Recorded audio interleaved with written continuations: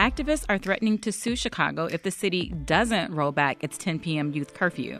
Yesterday, Good Kids Mad City and Brighton Park Neighborhood Council sent a letter to the city listing their demands. Both groups held a news conference that morning outside Lollapalooza on its opening day. Organizers say the curfew unfairly targets Black and brown youth and creates a loophole for visitors at ticketed events like Lollapalooza. As a young Black man, I am being tired of being stopped and criminalized by the police. They are already been stopping and frisking us, but now they got another reason to be racist against us. That was 18-year-old James Robinson with Good Kids Mad City. On the line with us now is Cammiella Williams, a youth mentor and co-founder of the anti-violence group. Cammiella, welcome to Reset. But we also have Kara Crutcher, an attorney for Good Kids Mad City and Brighton Park Neighborhood Council. Hi, Kara. Hi, how are you today? Good. Thanks for being here. Both of you were at the news conference yesterday. Before we get into those details, Cammiella, are you here? Okay. Well, Kara, can you tell us more about where Good Kids Mad City and Brighton Park Neighborhood Council stand on the city's youth curfew? Yeah, absolutely. So Good Kids Mad City and Brighton Park Neighborhood Council, it is a complete honor to represent them. And they work with young people, young Black and brown kids in and throughout the city. And the stance is that this curfew will basically open the door for additional harassment from the police to our city's youth. It has a number of exceptions, but at the end of the day, it does give the Chicago police another kind of mechanism for, stopping young people. And they're already dealing with so much of that in the city. And so it is a concern. Cammiella, what are you hearing from the youth you mentor about how they feel about these rules? Since day one, when the curfew order went into place, they felt discriminated. They felt like they should not be punished for wanting to have a place to go and see their city. Because realistically, the youth in Chicago really do not have many locations to go to feel safe and to have fun. So from day one, they were against it. They felt like their rights was being violated. We talked about it, and they said that they needed to do something. Kara, you helped file the letter on behalf of both groups. Walk us through the main points and the demands.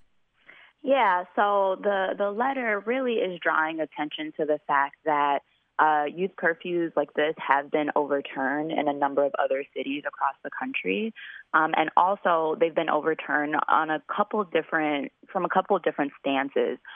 First, there's the issue of young people having a right to gather and socialize in safe spaces, and this actually being First Amendment activity that's protected by the Constitution. It's not just protesting and kind of being in the streets, which is also important, but there's a lot of support in case law over, or really kind of stemming out of the civil rights era, that this is protected activity. There's also equal protection concerns, which the gist of that is saying this is going to be enforced in a racially discriminatory manner. Black kids and brown kids are going to bear the brunt of this, as we've seen with this backdrop of Lala yesterday. Another thing implicated in this is parents' constitutional rights, how they want to raise their children. And so they're really kind of these three pillars that are lenses that these cases have been overturned through, and really just wanting to draw attention to, hey, this curfew is unconstitutional.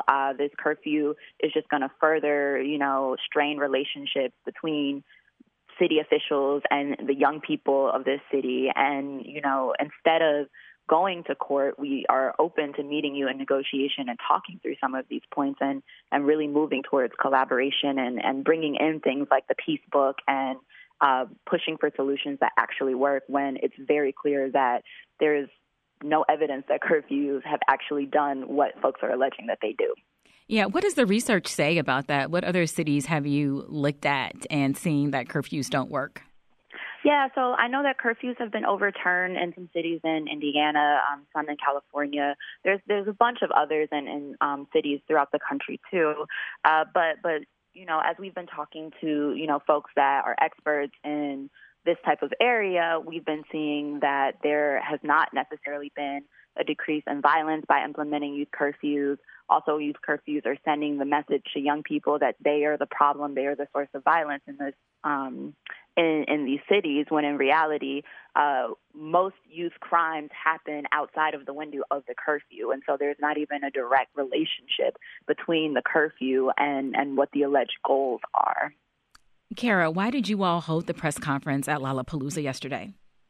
You know, it's an important backdrop because of the way that the curfew law is set up. There's an exception there that if you are coming from a ticketed event, then if you're out past 10 p.m. and you're under the age of 18, then you are not technically breaking the curfew law. Well, that's a huge loophole, right?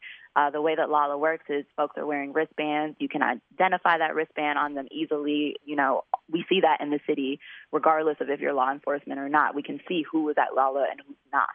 And if you are not leaving a ticketed event and, you know, you don't have this wristband on, then you all of a sudden, if a police officer stops you, then you have to prove where you're coming from and what you're doing, something that you just simply don't have to do if you are wearing this wristband. And I think the visual of that is really important because it's sending a message to some kids that it's okay to move freely in and about your city and in and about downtown. And for others, you know, you might be okay if you can prove well enough that you are actually leaving, you know, a place that there is an exception for or something of that nature. But the fact that you are already vulnerable to a police officer stopping you means that your rights are being inhibited. And also, it is just simply unfair. Cammiella, you spoke at the news conference. What was your message?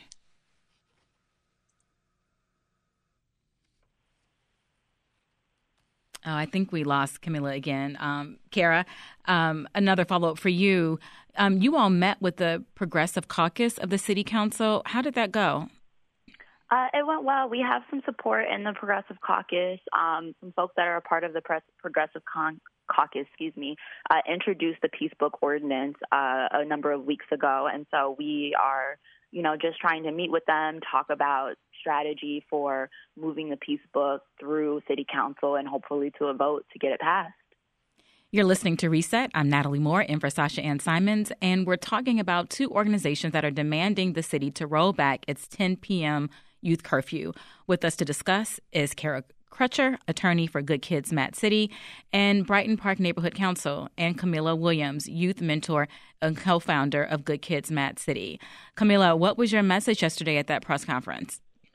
My message was to stand in solidarity with my young people, demanding about the curfew, but also to support the Peace Book, to provide safe space for young people to go so they won't be downtown really allegedly being disruptive, to provide them with wraparound services. Chicago has yet put in place a solution to violence, gun violence, youth gun violence. So my message was to pass the Peace Book. It's been almost 4 years that Good Kids Mat City has been leading this effort. But I want to jump in real quick, Cammiella, because both of you have mentioned the Peace Book, and I would love for you all to explain what that ordinance is, what it would do. Cammiella, we'll start with you.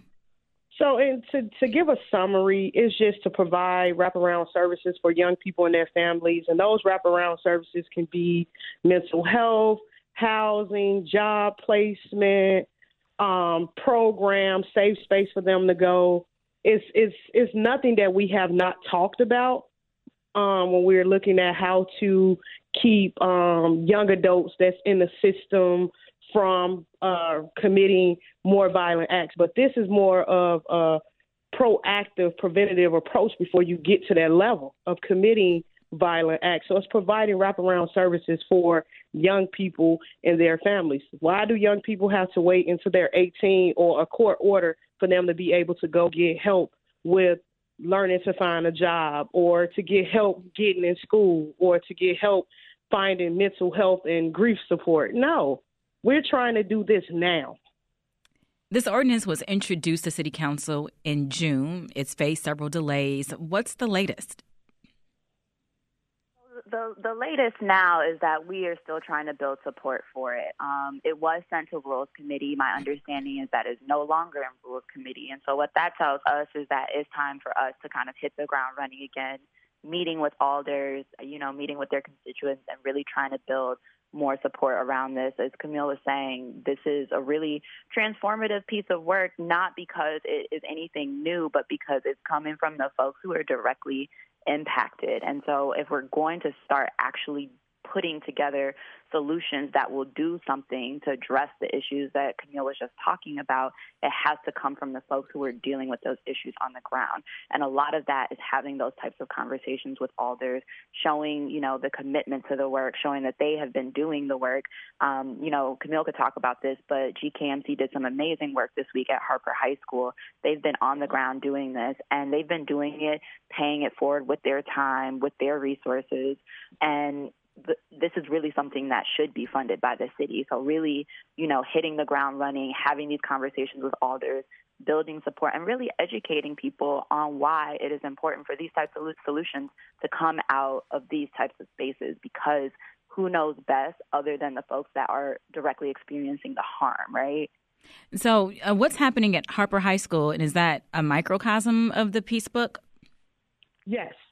So part of the Peace Book is making sure that young people have a safe place to go, to have fun, to be able to learn restorative justice practices. So this past Wednesday, and this is something that we have been doing not just this past Wednesday, but for a while, where we will come together either at Harper High School, Diet, or Burke Elementary Schools, and we'll provide some type of programming for them. And the programming choice is basketball. After they play basketball, we'll sit, we'll talk, we'll introduce them to how to solve conflict, the restorative justice practices. And we have been really seeing in these young people change with them wanting to make peace, them using these practices within their schools, which is why we say this needs to be implemented across the city. Any response from Mayor Lori Lightfoot or her administration yet? As a matter of fact, surprisingly, a young GKMC member of mine ran into Lori at Lollapalooza with her daughter. Oh, tell us about that.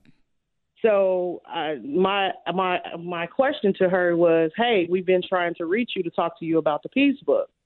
And she said, it's some things that we need to work out, talk about, let's discuss it, but she's aware of the Peace Book.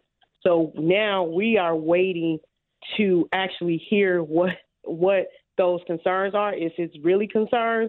But my ask to Lori is that that there's a problem in this city. You have promised surviving families that you will do something about gun violence. And to our surprise, we have a lot of survivor families who supports this Peace Book. And what about any response from Chicago Police Department? No. I mean, they will possibly be against it because we're asking for money to come out their budget. Kara, what's the next step? The letter's been sent to the city. The mayor knows about it, wants to work out some things, meeting with the Progressive Caucus. What happens now? Yeah, so I think we were super clear yesterday, and I don't know if you have the opportunity to read the letter, but we do have a date on there. Please reach out to us by this date. We are prepared to move forward filing a federal lawsuit. And, while this lawsuit is about the youth curfew, it's important to acknowledge that and the Peace Book are working hand in hand, right? Like, this youth curfew is not the solution, and here we are promulgating solutions, and those are being ignored. And so right now, we are prepared to file this lawsuit. We are giving the city time to respond, and if we don't hear from them, then we'll go from there. That's Kara Crutcher, an attorney for Good Kids Mat City and Brighton Park Neighborhood Council, and Cammiella Williams with Good Kids Mat City. Thank you both for your time. Thanks for listening. I'm Sasha Ann Simons. We've got more for you on the podcast, WBEZ's Reset, wherever you listen.